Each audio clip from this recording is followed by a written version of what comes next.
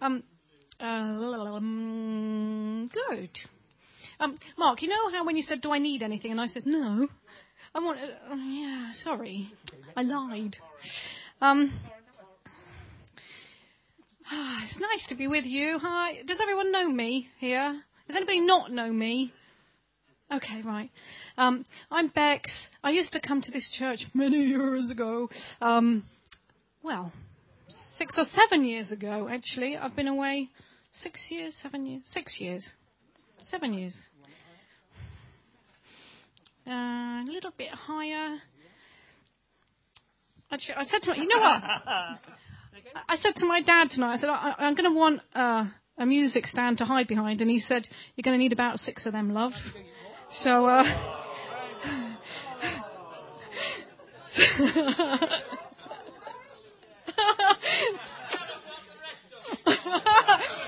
he did apologise and meant that the music stand was very thin.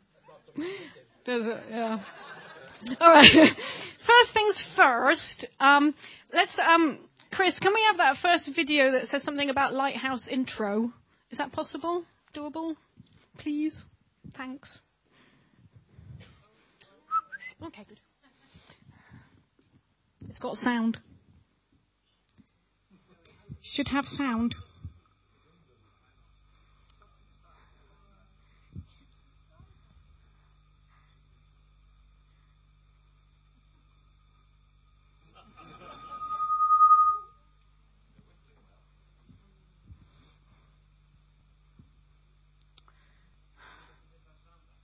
It does have sound.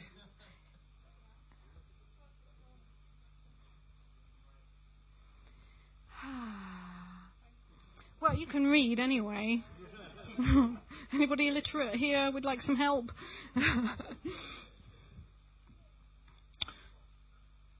Should we give up? No? Okay. Have patience, don't be in such a hurry. When you get impatient, Hello, Lighthouse Church. My name is Daida, and my name is Peter. We come from Child of Hope Junior School. Thank you so much for everything you have done for us. We love you. Please keep visiting us and praying for us. And now you have to listen to Auntie Betsy. So pay attention or she will be sad.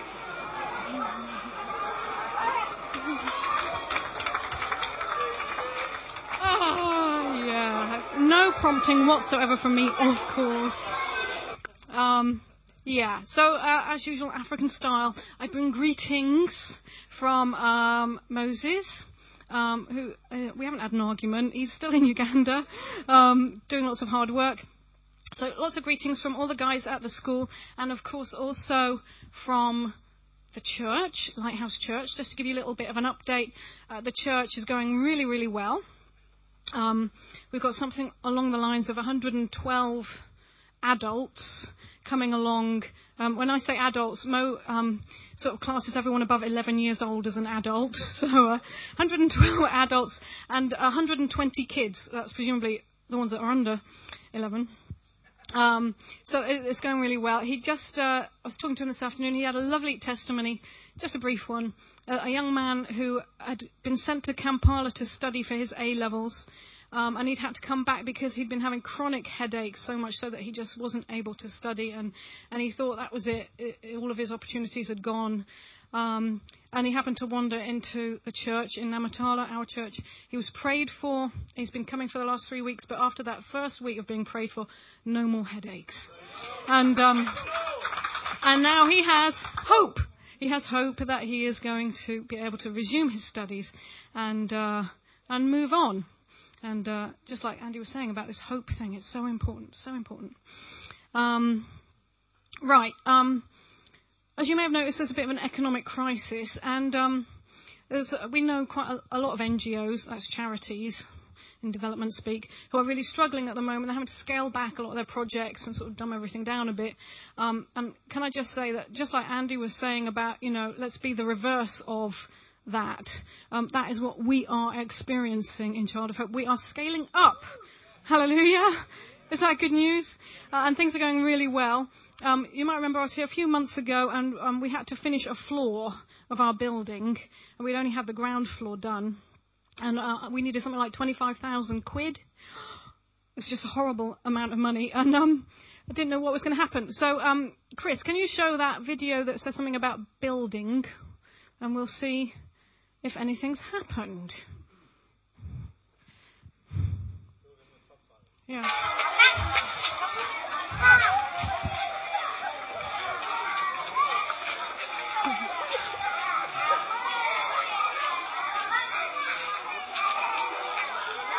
The downward floor is finished to be built, but the upper one they are still building it. Yes. The next floor is still being built, and we are going to see some classes.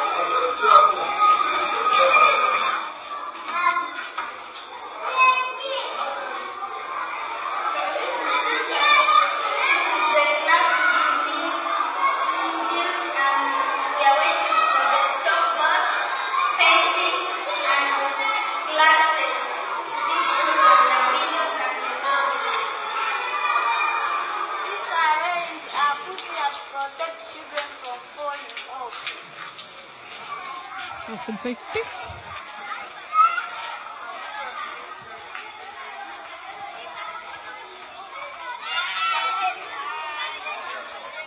So, we're about, and in fact, praise God, thank you God. And in fact, we were with a guy on Friday who's going to give us the cash to finish that floor. So, lovely jubbly, job done. You see, we are living in the favour of God. When everyone else is struggling, God says, no, my children are not going to struggle. You know? That's, yeah. 2 down, 1 to go. Thanks, Sheila. It's a good thing, isn't it? I know that this month, you guys are looking into sort of the presence of God.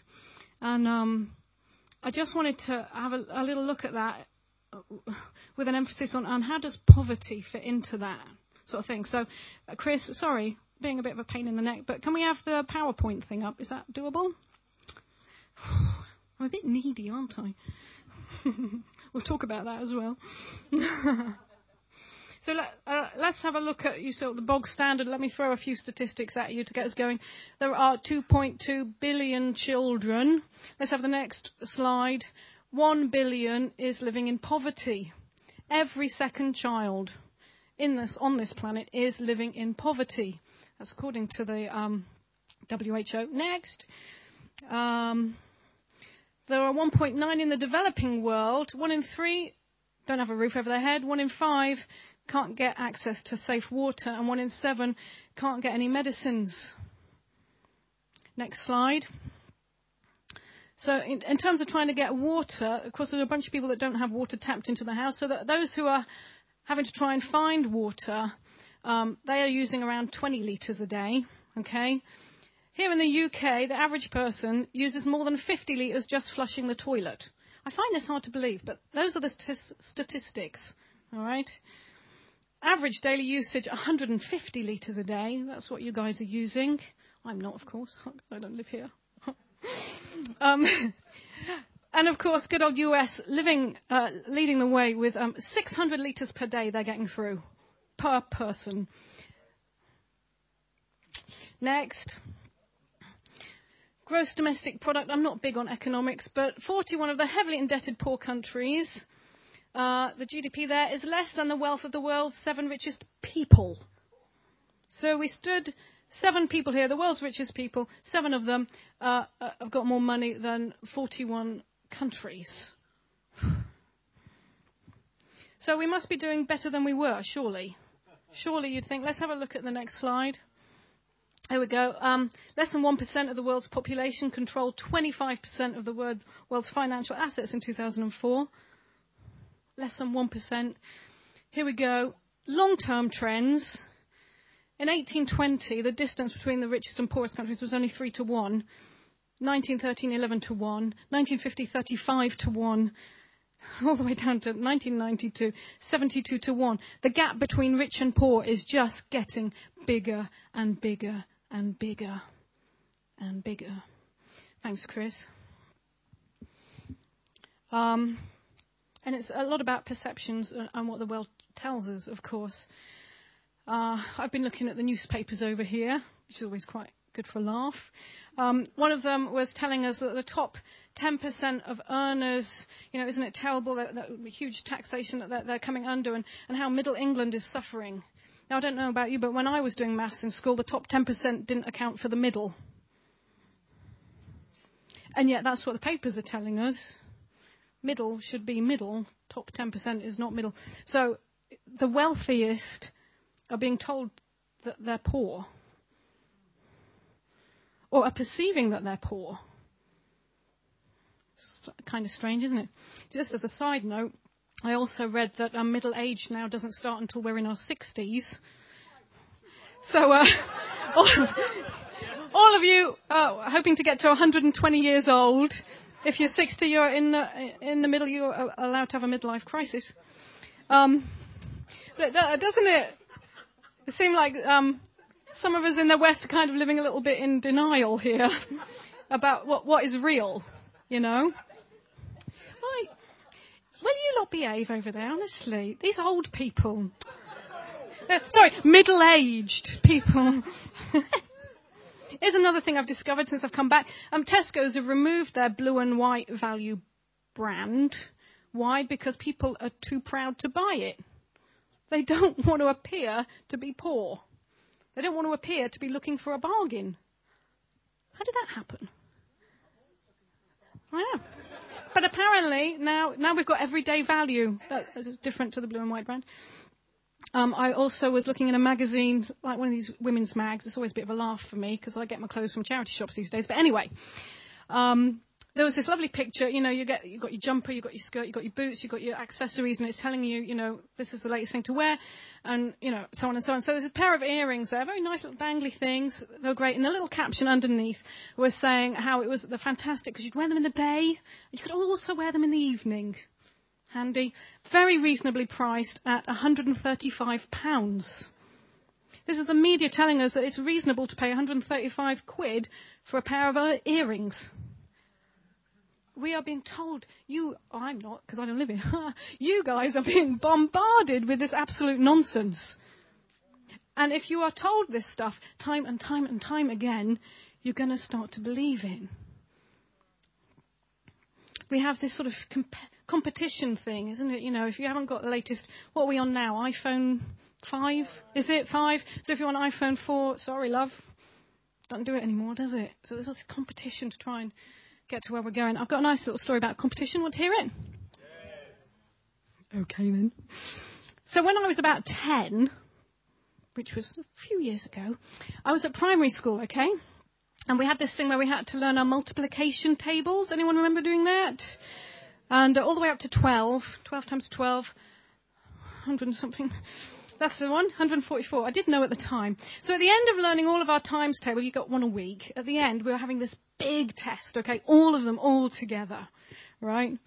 And I'd really clued up for this. I was keen. I was quite good at school, wasn't I, Mum? I was. I worked hard, I think. I worked quite hard. In comparison to my sister. Well, here's the thing, Sheila. It's funny you should mention that. So we have this test. There's 100 questions on our multiplication table. And I'd worked very hard for it. And so we do this test. And at the end, slightly disappointingly, the teacher says, swap papers with someone else and you can mark someone else's, which kind of devalued it a bit in my eyes. I wanted it to be marked by a teacher. But anyway, so we swapped papers, we marked each other's, and I got mine back, right? And I'd got, guess, I got 99. 99 out of 100. And I was, thanks, Phil. Brilliant. I was really chuffed with this, okay. And then the teacher says, right, we'll see how everyone's done. What we'll do, everyone put up your hands, and we'll keep going up, and we'll, as we get higher, if you haven't got that score, you put your hand down, okay. So she says, keep your hand up if you got more than 50 correct. So I'm like, keen.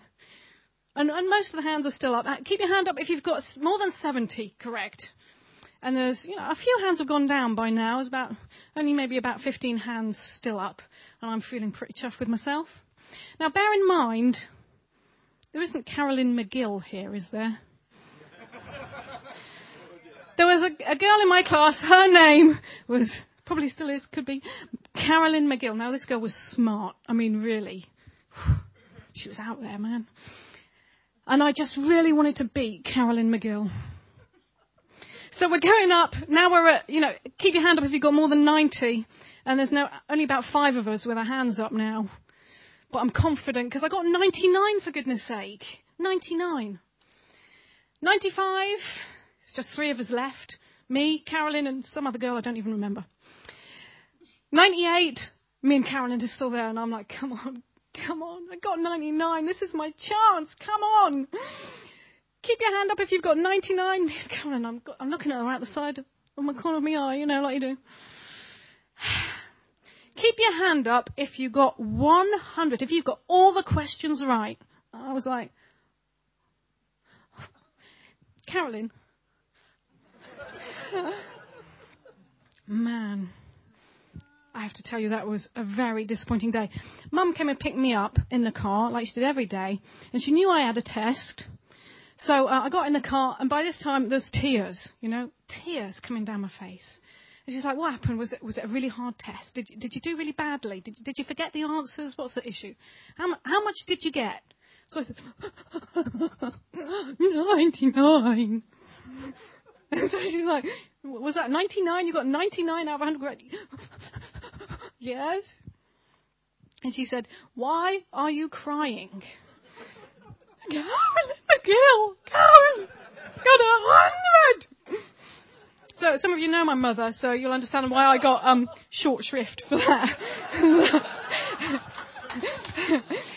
Get some perspective in your life, Bex. You got 99 correct. What's your problem? We have so much stuff. What's our problem? Look, I'm not devaluing the economic crisis and the impact it's having on people. Please hear my heart. I know that there are people that are struggling. But I think anybody that's actually visited where I work in the slum would find it very hard to call themselves poor, having seen those people. Would I be right, Sheila? Heather? Bri? Yeah. Tricky, isn't it? That's the problem with competition. We need to get some perspective in our lives. Chris, there's another slide. Did any of you ever do like some awful, those management courses you have to do? Oh, yeah. You remember this? Oh, yeah.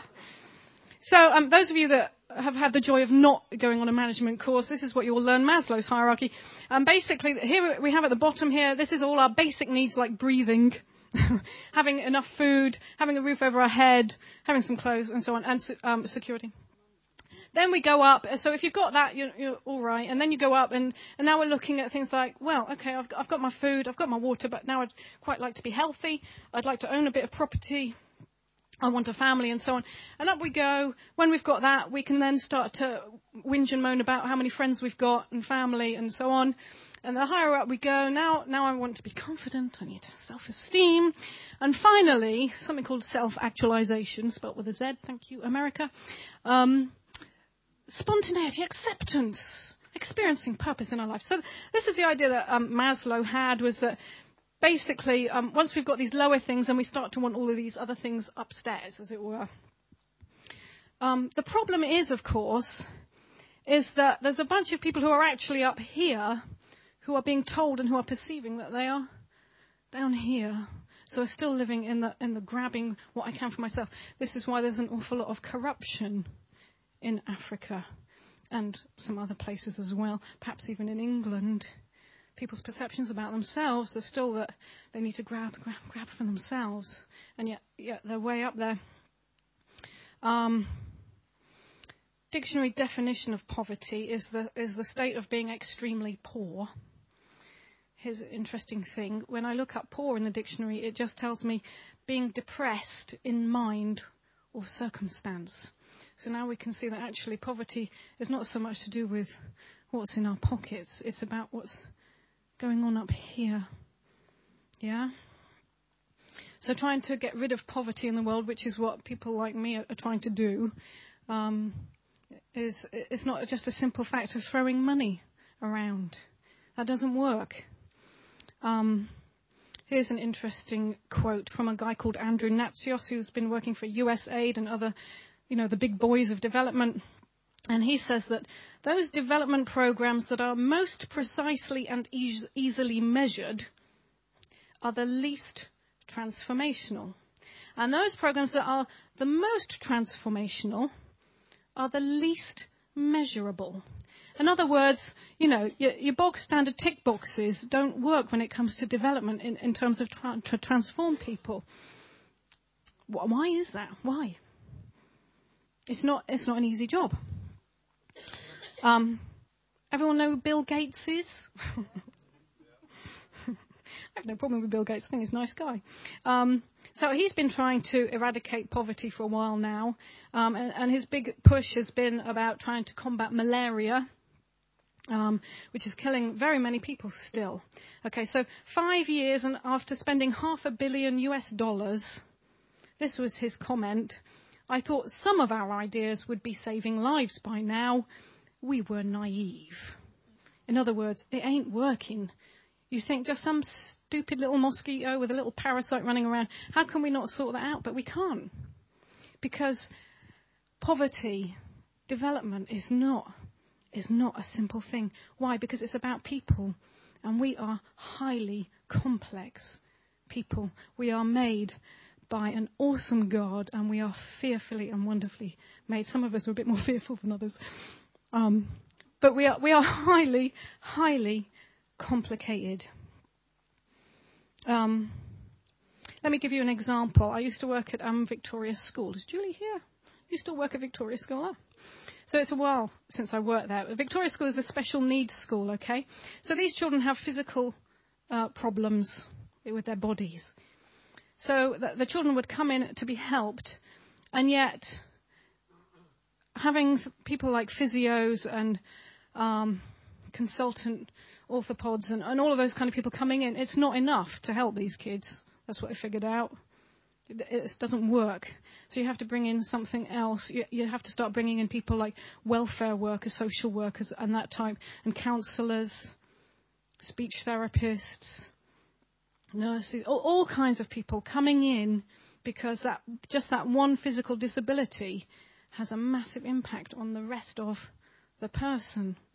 And in fact, it stood me in good stead for working in Namantala slum in Child of Hope, because although all but one of our kids are not physically disabled, they are economically disabled.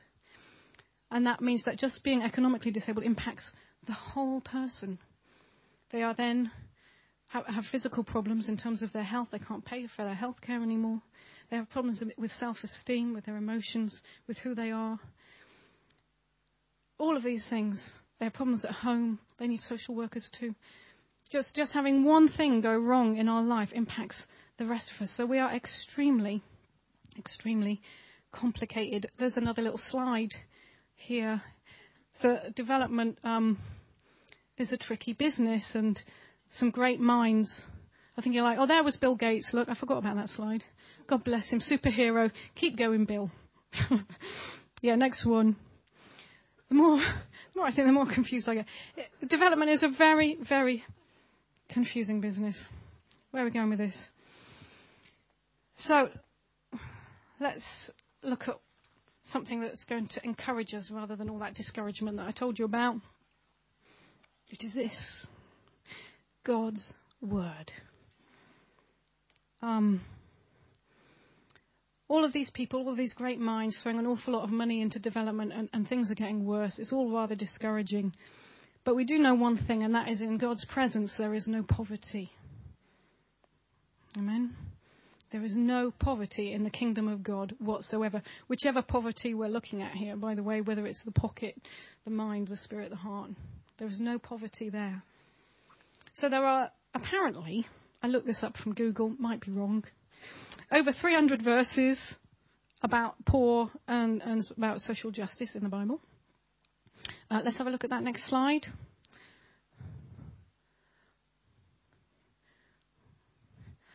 Apparently that's not one of them. One of the first things that Jesus concentrated on One of the first things he said, actually, when he entered into his ministry, when he was on this planet, was in Luke 4:18. Did you bring your Bibles? Are you going to use them? Great. Luke 4:18, it's really, really well-known few verses there. All right, Luke, it's in the New Testament. Third Gospel, before John. Luke 4:18 says, in my version, the Spirit of the Lord is upon me. He has anointed me to bring good news to the poor. He then, in my mind, goes on to describe who the poor are. Okay? He has sent me to proclaim that captives will be released. Those people who are bound up with all the rubbish that stops us from being everything that we can be. Not just those who are in prison. Captives will be released. That the blind will see. Put a pin in that one a minute. And the oppressed will be set free. The time of the Lord's favour has come. So Jesus is saying, for those people that are bound up, those people that are pushed down, and those people who don't know what they are, who they are, or what even their problem is, those people who are blind, I am here to fix you. God's favour is available to you right now. The time has come. Grab it. I think it's interesting, actually. If you go to Matthew, verse 23.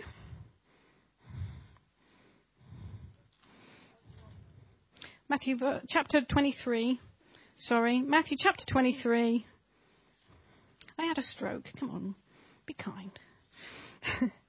Matthew chapter 23.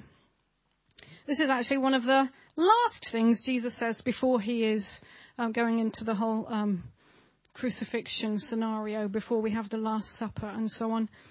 So we've had the first thing is God saying, I'm here to help the poor. One of the last things is his time when he's talking to the Pharisees, and some would say having a real go at them, ripping them off a bit of a strip, you know. But actually, if you look through some of the verses, verse 16, it says, blind guides what sorrow awaits you. But who did Jesus come to help? Those who are blind. Verse 17, blind fools. Verse 19 says, how blind? Verse 24 says, blind guides again. Verse 26, you blind Pharisee. Jesus came to help everybody, and he was really concerned with those people who couldn't see. We're not just talking about those who were physically unable to see, but those who were spiritually unable to see. He was just as concerned with them and considered them in the same pack as those who are in poverty or in the pocket. Amazing, isn't it? He might have spoken perhaps a little bit, what seems like a little bit more harshly, but nevertheless it was on his heart. I've got to get these people fixed. They're not seeing things as they should do. So, in fact, you can just go through just about the whole Bible, right from the Torah epistles, the whole lot. It's talking about how we should be helping the poor. And it's not hard to understand. It's all clear to us. We should help the poor, but it is quite tricky to do, isn't it? As we've seen from what the rest of the world is doing. There's a couple of nice nuggets in Deuteronomy, if you fancy going there. Deuteronomy chapter 15. In verse 4, the Lord is saying there should be no poor amongst you. He's talking to the Israelites. He's talking to the church, if you want to put it in modern day times. There shouldn't be any poor amongst you. We're supposed to be looking after each other. But just about 4 verses later, I think, verse 10, 11, there will always be poor in the land. So in other words, hey guys, you're the church. There shouldn't be any poor amongst you. You need to figure this out.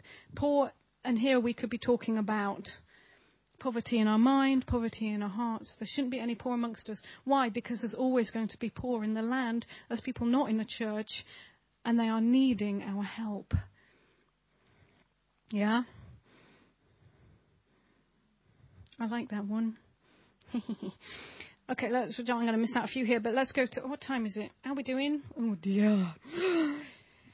Matthew 25, jump back in again to the Gospels.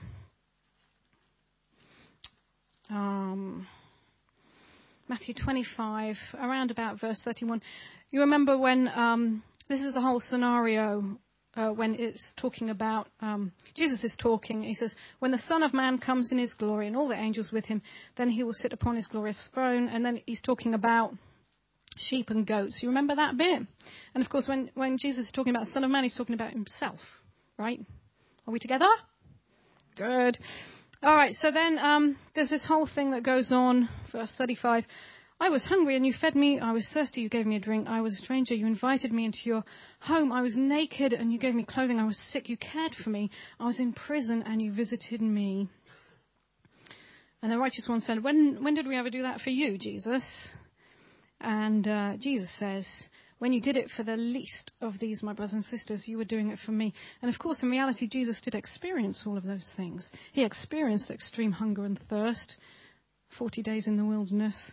He experienced being sick in terms of when he was whipped and beaten. He experienced being naked. He had his clothes taken from him. So he knows what it felt like to be there. And he's saying, this is personal for me now. This is personal. I know what it means to be in that place. And you guys, you've got to be helping these people. You've got to be in a position to be able to help. Can you imagine? I mean, it gets even worse later on, because that's the nice bit. That's like, oh, we helped you, Jesus. How lovely. Didn't even know I was doing it. But then later on, it goes on to, you didn't help me. You didn't help me. Verse 44, when did we ever see you hungry or thirsty or stranger or naked, yada, yada, yada. And then he says, I tell you the truth, when you refuse to help the least of these, you are refusing to help me. Holy moly, that's serious, isn't it? I find that quite scary. And this is one of the last major things that he's talking about before he goes to the cross. So where does the presence of God fit into all of this? Like I said, there is absolutely no poverty in the presence of God. So if we are going to be able to help the poor, I'm not just talking about little kids in Africa, because that's not particularly sensible for you guys living in Poole in Dorset. But if we're to help those who are poor in their minds and in their hearts and so on, it's our responsibility to get ourselves fixed up such that we can help those that are out there. Deuteronomy, there's not going to be any poor amongst you. Why? Because there are poor in the land. I want you to be doing this stuff. I want to empower you to do this. This is going to be fun. This is going to be great. You're going to enjoy it. You're going to be able to go out there and bring life where there is death. You're going to bring abundance where before there has been a lack. Isn't that fantastic? But the problem is, and I'm preaching to myself as much as I'm preaching to anybody here. Trust me on this. Just because I work in Africa doesn't mean to say I've got it all figured out and I'm going around like some really holy person giving out to everybody I see. I'm not. I have awful moments when I miss it. There's tons of people coming to me all the time looking for help. And I normally just have this stock phrase of, go to the office and see someone there, because it's just overwhelming. And then there are times when I go home at night and I lie in my bed and I think about that one person and I think, oh crap, I should have helped that one. I missed it. I wasn't in tune enough with you, God, for that one. So I'm talking to myself as much as anyone. I've got this little stock phrase. The only need we need is the need for God. And all other need is neediness. Shall I say that again? The only need we need is the need for God. All other need is neediness. You all know what a needy person is like, right? Have you ever met them? Those people that don't matter how you help them, they're always moaning, always whinging. There's always something, isn't there? They're like clingy and is it high maintenance, not the easiest people to be around. Don't get me wrong, we all have genuine needs at certain times in our life, but there are some people it's never ending, isn't it? You know. Whatever need we have, God can provide it. He can. If we are sick, he can heal us. I don't know why he doesn't sometimes, but I know that in this book, it says he will. So that's good enough for me. God says he's our provider. If we need something providing, he's going to provide it. Sometimes he does it in extraordinary ways. Sometimes it feels a bit last minute, but he will provide it. Why? Because it says so in here, and there are plenty of people that have experienced it. Absolutely. Yeah, including me. Everything we need can come from God. All other needs. If we're looking to have our other needs fulfilled from somewhere else, then we're always going to be disappointed. Always. Aren't we? You know, people who get married and because they're so desperate to be with someone, and then when they're finally with that person, the relationship just doesn't work because that person's never going to be enough for them. Never. Because they didn't actually need to be married. They needed to know Jesus and to be in that fantastic relationship with him. Don't get me wrong, there's no problem with wanting to be married. I wanted to be married. It's fine. But if you're like, if it's half killing you that you're not married, then there's a problem. Amen? And there's like, I'm not sure, this is starting to hurt a bit, Bex. This is getting a bit serious.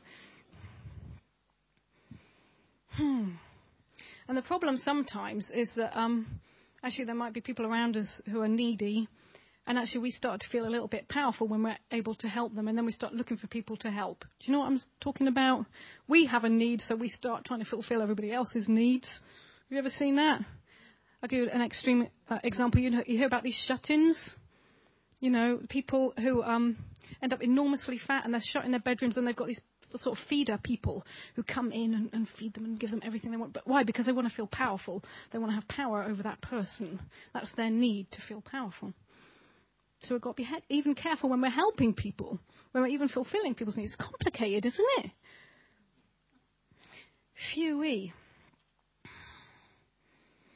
I think poverty is a result of relationships that don't work, actually. Did you get that? Poverty is a result of relationships that don't work. Either our relationship with God isn't working. That's the primary reason.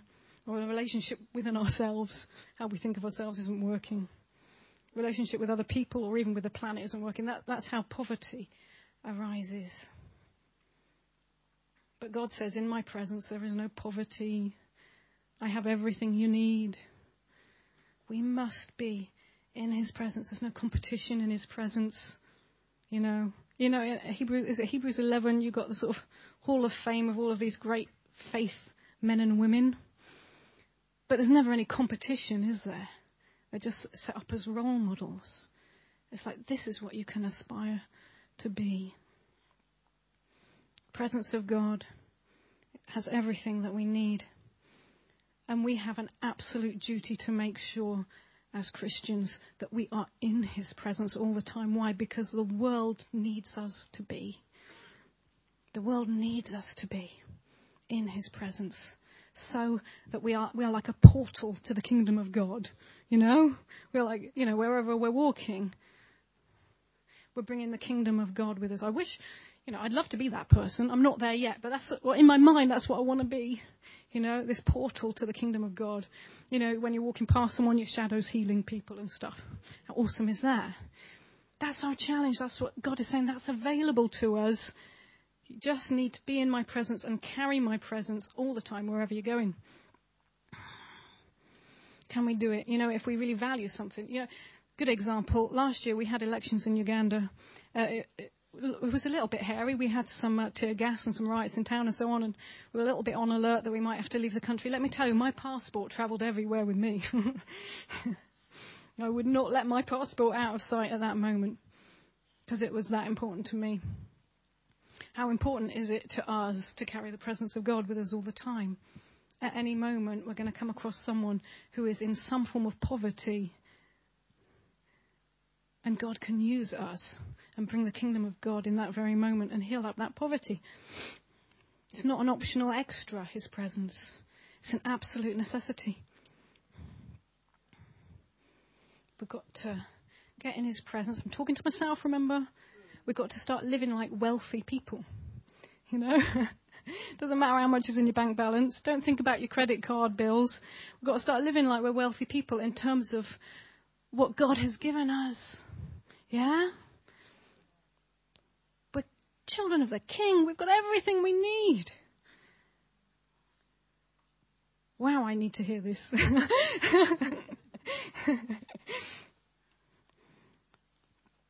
So, shall we try and do it? Shall we, as a family, try and be everything that we can be? Try and shake off this poverty that the world is trying to put upon us, actually.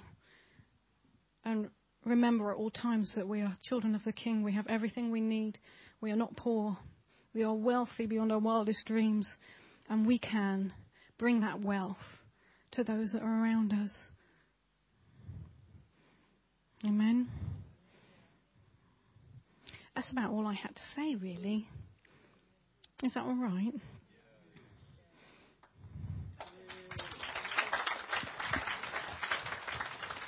I don't know what to do now. What should we do now? Yes. Let's. Shall we stand up? Because, well, if you don't feel like being prayed for, don't stand up.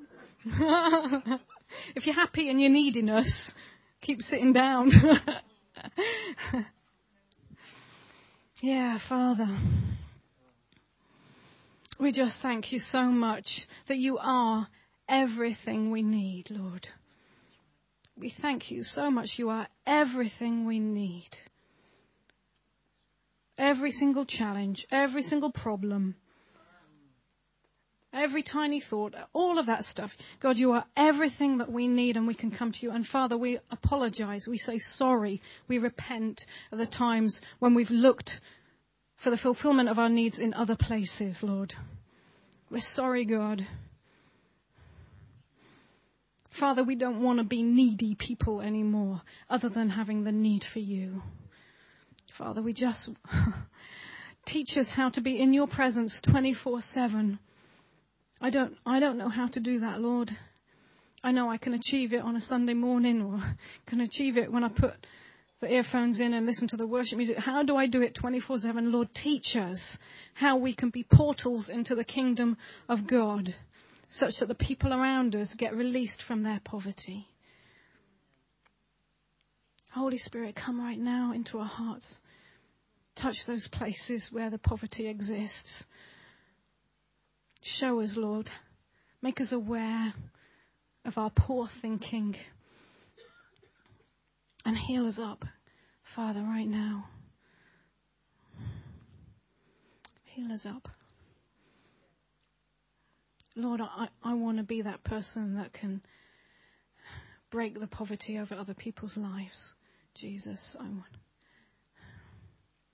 want to work with you, Lord. Make it possible, Jesus. Make it possible. We just pray more of you in our lives, Lord. More of you. Just soak us, God. Every minute of every day, just keep reminding us of who you are and who we are in your presence. Jesus. We love you, Lord. Encourage us, Father. Encourage us. Get us excited about seeing what we can achieve. Give us great testimonies, Lord, so that your name is glorified. Yeah. We love you and praise you, Jesus. And in your name we pray. Amen.